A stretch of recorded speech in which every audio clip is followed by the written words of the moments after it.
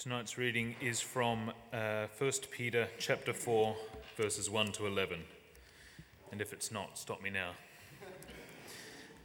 Therefore, since Christ suffered in his body, arm yourselves with the same attitude, because he who has suffered in his body is done with sin. As a result, he does not live the rest of his earthly life for evil human desires, but rather for the will of God. For you have spent enough time in the past doing what pagans choose to do, living in debauchery, lust, drunkenness, orgies, carousing, and detestable idolatry. They think it strange that you do not plunge with them into the same flood of dissipation, and they heap abuse on you. But they will have to give account to him who is ready to judge the living and the dead. For this is the reason the gospel was preached even to those who are now dead, so that they might be judged according to men in regard to the body, but to live according to God in regard to the Spirit. The end of all things is near. Therefore, be clear-minded and self-controlled so that you can pray. Above all, love each other deeply, because love covers over a multitude of sins. Offer hospitality to one another without grumbling. Each one should use whatever gift he has received to serve others, faithfully administering God's grace in its various forms. If anyone speaks, he should do it as one speaking the very words of God. If anyone serves, he should do it with the strength God provides, so that in all things God may be praised through Jesus Christ. To him be the glory and the power forever and ever. Amen.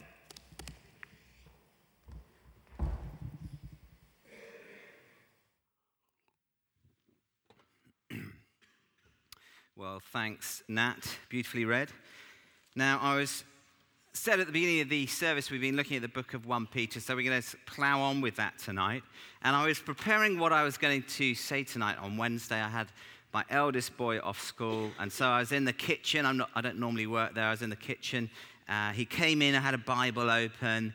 He said, "Dad, is that a Bible?" I said, "Yes, it's a Bible." He said, "What are you doing?" I said, "I'm preparing a talk for Sunday." And he said, "What are those other books?" I said, "Oh, they're commentaries. They help me sort of understand what the words are saying." And he went, "Wow, that sounds incredibly boring." I don't know how you found 1 Peter, going through the book of 1 Peter. I think it's far from boring, and so we're going to jump in tonight. I don't know how you'd summarize those verses if you had to come up with a couple of summary statements. I've come up with these. I've got two things, I think, summary statements of what Peter is saying here. The first thing Peter seems to say in the first chunk between verses 1 and 6 is, focus, don't drift whatever you do, and don't fritter your life away. Focus, he would say if he was standing here, don't drift and don't fritter your life away.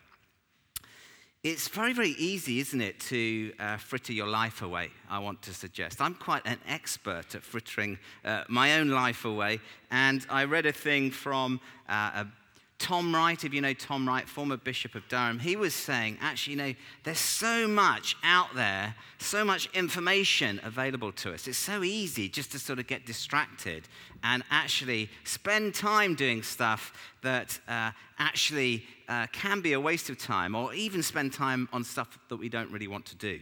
And it sounds a bit sort of, oh gosh, this sounds a bit heavy. But he said, there's so much television out there. You can watch it all day, every day, 24 hours a day. Not all of it's fantastic, but you can do that. He said, there are magazines, there's all sorts of stuff you can get absorbed in, and I do this myself. And then he said, of course, on social media as well. He said, social media is great, but, you can actually get a lot. You can spend hours on Facebook, can't you?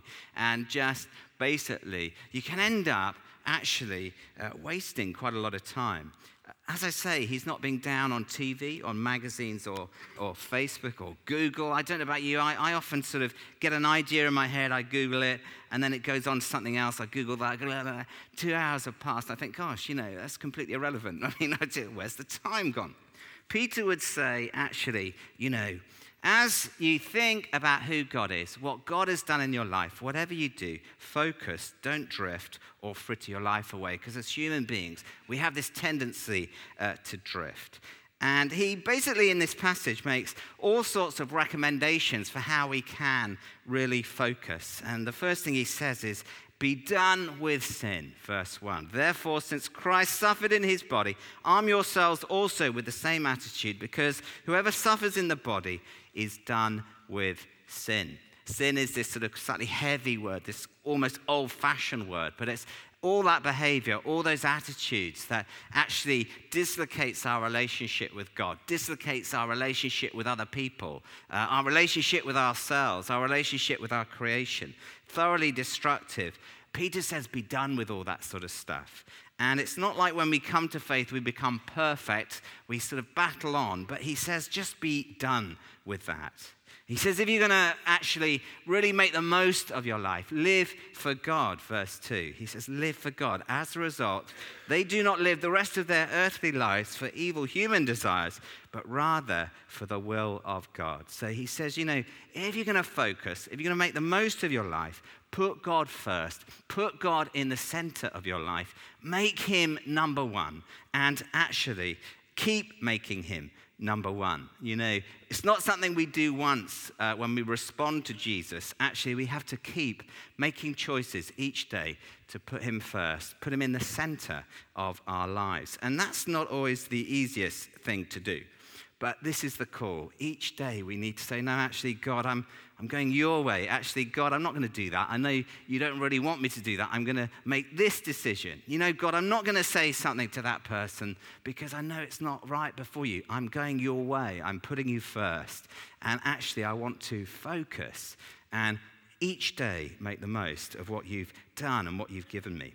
And Peter's reasoning goes something like this. He says, he's writing, remember, to groups of people who have recently come to faith. And so we have to remember that as we read these words. But he says that his reasoning is, be done with sin because you've wasted so much time already doing all that stuff. You put so much energy there.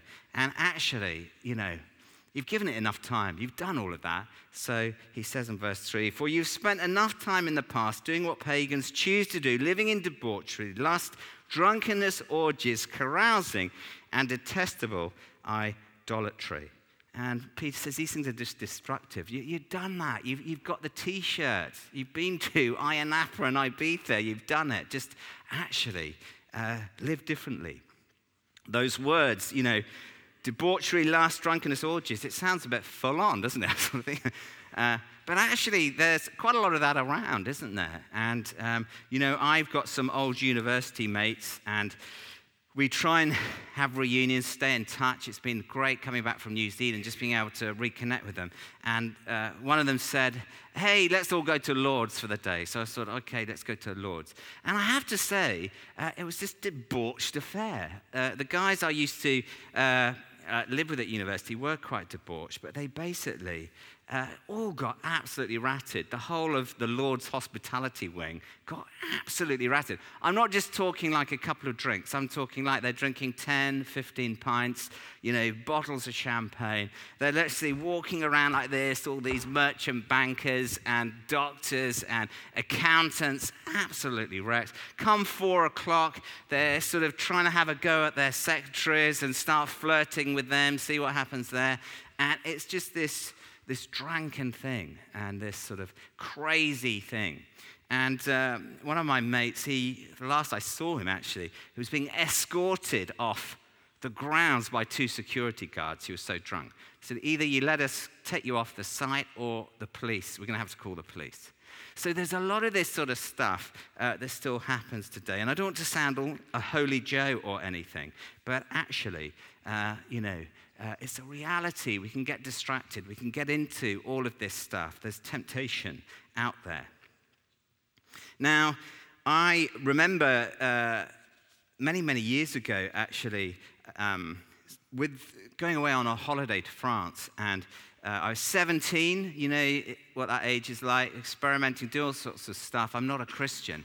And basically, we are on a train going to London. It's a train. There's other people on the couch. We're telling stories of what we've been doing on holiday, all the sort of parties, all the wild living, all that sort of stuff. And we get to King's Cross, and we get off the train. I'll never forget this. A middle-aged guy, came over and said, excuse me, boys, have you got a couple of minutes? I'd like to speak to you.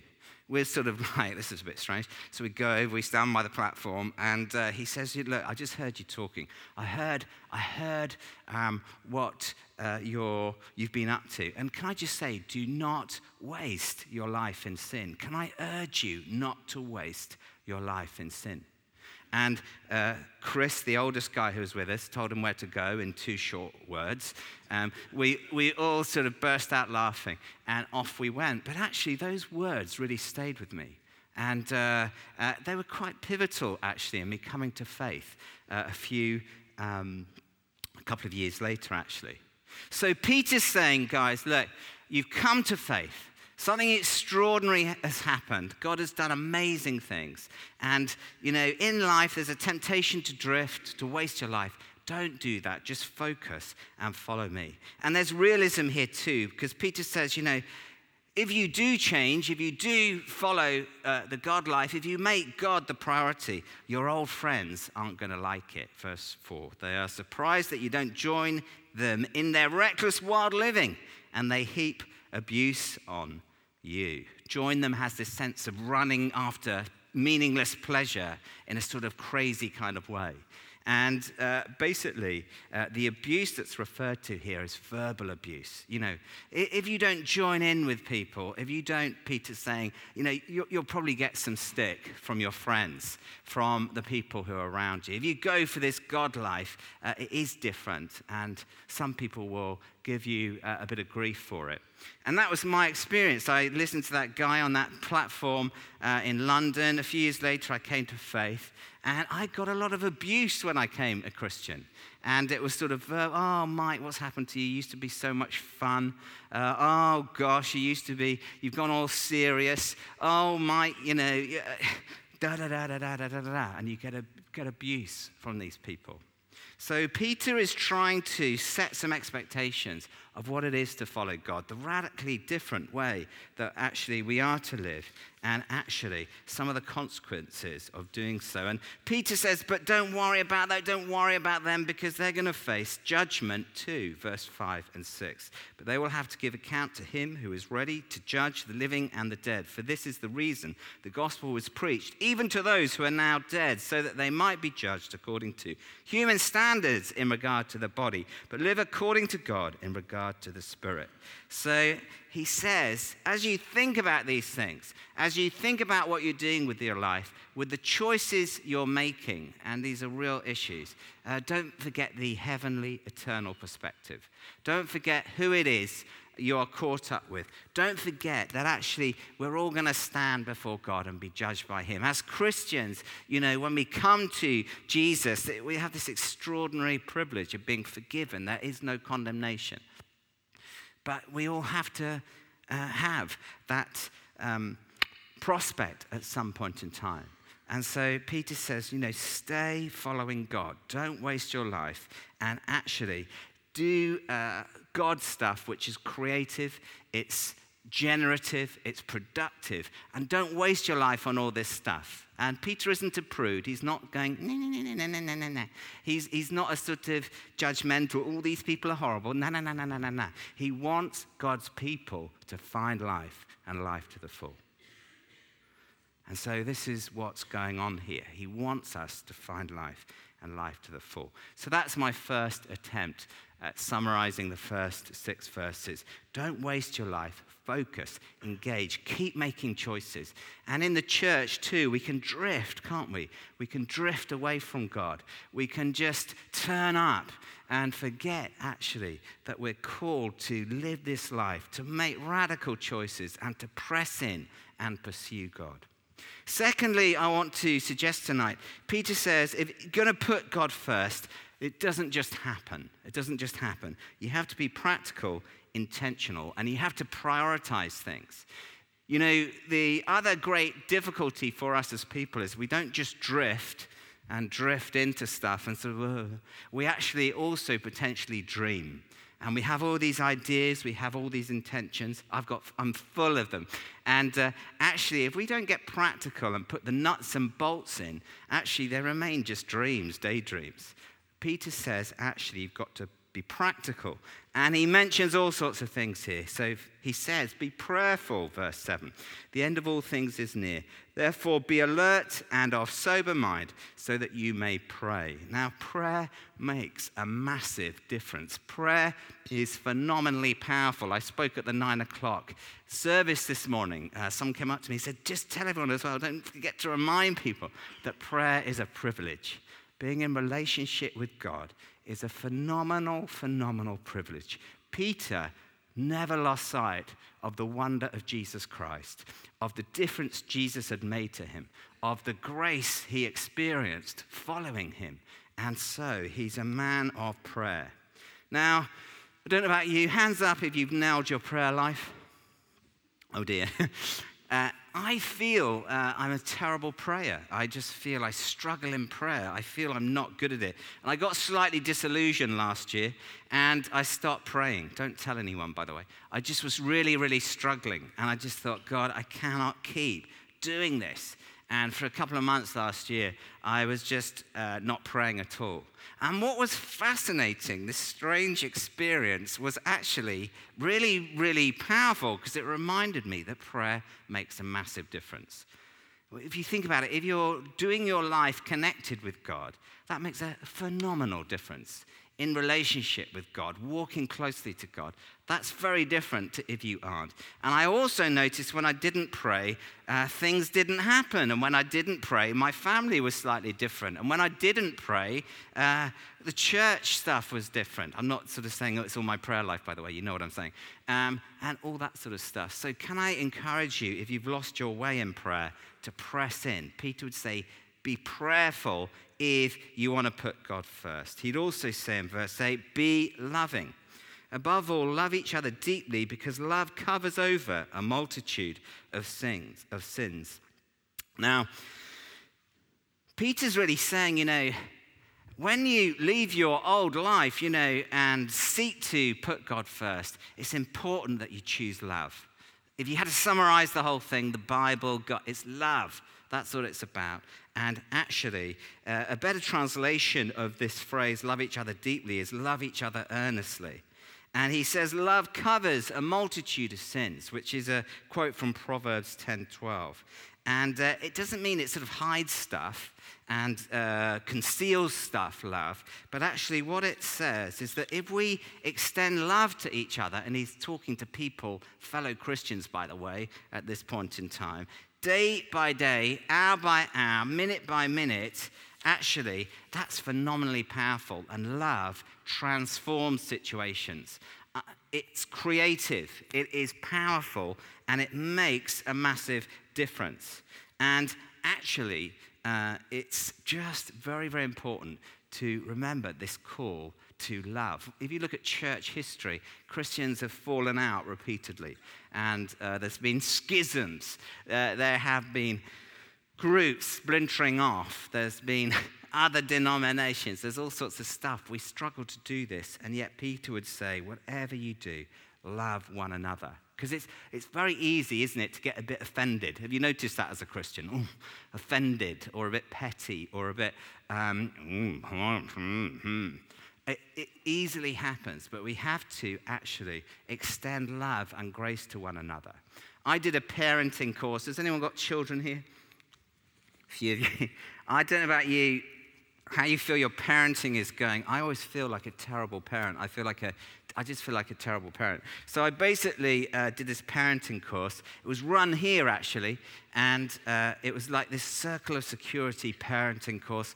It was Annabelle ran it. It was absolutely brilliant. And one of the concepts is that if you want your children to know that you love them, actually, as a parent, the concept is you have to be bigger, you have to be wiser, you have to be stronger, and you have to be kinder as a person. You need to be bigger, you need to be wiser, you need to be stronger and kinder. If your children are really to know you, love them. And in life, it's so easy, isn't it, to become smaller and a bit petty over all sorts of stuff. This isn't just in a parenting context. In the church and in the workplace, in our families, it's easy to become petty, isn't it, and be a bit small-minded. It's easy to become a bit foolish and sort of gut reactions and say stuff you don't mean. It's easy to become a bit weak and mean, isn't it? It's just easily done. It takes something to love people and be bigger, stronger, wiser, and kinder. And this is what Peter would call us to. It's an absolute powerful thing when we do that at university, when you do that in your lodgings, when you do that at school, when you do that. It's powerful when you extend love and grace to people. It's creative and it changes things. Peter goes on and says, also do be hospitable, verse 9. Offer hospitality to one another without grumbling. And actually, Peter talks quite a lot about hospitality. He says one tangible expression of love is hospitality. And have you noticed, it's a bit weird, isn't it? If you actually have a meal with someone, what happens? Something happens. Do you agree with that? Something powerful quite happens. If you eat food with people round a table, it's powerful. And Jesus himself actually seems to spend a lot of his time eating with people and going to parties and socializing with people. Often the wrong sorts of people.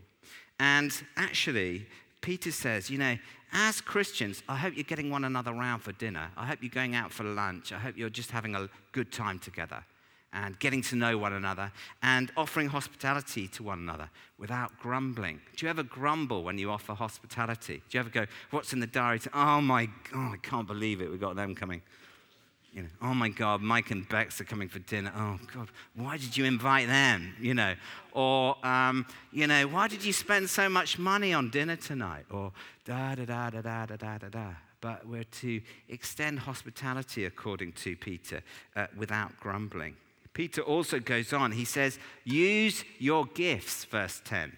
Each of you should use whatever gift you have received to serve others as faithful stewards of God's grace in its various forms. And we've talked a lot about this in the church, haven't we? About knowing what our heartbeat is. What are our gifts? What is God calling us to do? What gifts do we have? And are we going to go and use these? And I think it's staggering how many people who've been following God a long time, don't know what their gifts are.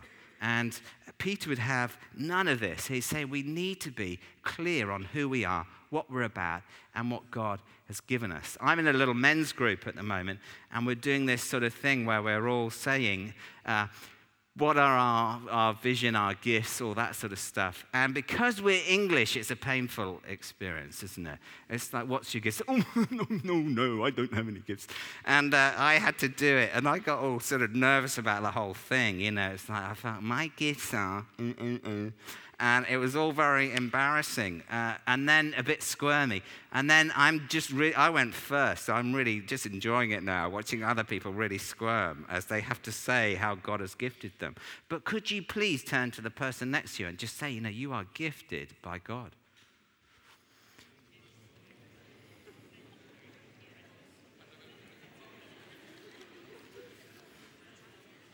So we're all gifted, okay? Are you using your gifts? Are you using the gifts God has given you? Now, the context here seems to be about spiritual gifts. Spiritual gifts are talents or abilities which are empowered by the Holy Spirit and used in the ministry of the church. Peter, you'll notice in this verse, says you've got at least one.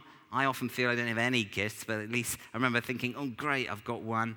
And actually, there are all sorts of gifts. There are about 4 or 5 lists of spiritual gifts in the New Testament. Romans 12, 1 Corinthians 12, there's 2 there, Ephesians 4, 1 Peter as well has another one. So actually there's a number of lists of gifts. So we don't just have one, we've probably got lots of them. And also the lists we see in the New Testament are not exhaustive. And actually, one thing that's important to remember is that we're called to be stewards of our gifts and faithfully use them and actually step out and use them. And so Jesus himself, doesn't he? Peter would have been there. He tells stories about the parable of the talents and using what God has given you. And how actually, if you just do something little, you get a massive return. And actually, there's a temptation just to play it safe, play it cautious, and do anything. And actually, we have to avoid that. Now, why do we have to avoid being cautious in the gift department? We have to avoid being cautious in the gift department because when we use our gifts, other people are encouraged. That's the point. We bless other people when we use our gifts. And actually, you can turn lives around if you use the gifts God has given you. You can impact people's lives in a very powerful and deep way if you lose your gift, if you use your gifts. And if you don't, you'll miss those opportunities. And if you don't, there'll be people who will be less whatever than if you had. So can I encourage you to use your gifts? And I would say Love Guildford, this thing coming up, Pete's going to say about this a bit about this in a minute, but it's an opportunity to try out some gifts and use some gifts. And no matter what your gift is, you always have to use it in weakness. This is one of the really annoying things about God. You'll never feel you got it sorted. You'll never feel yeah, I'm on top of my game, I can do this. You always feel inadequate and slightly like you're walking on frozen ice and you might fall through any time. But actually, God's power is released through our weakness. So let's be people who use our gifts and know our gifts. We're going to be talking a bit more about that as a church.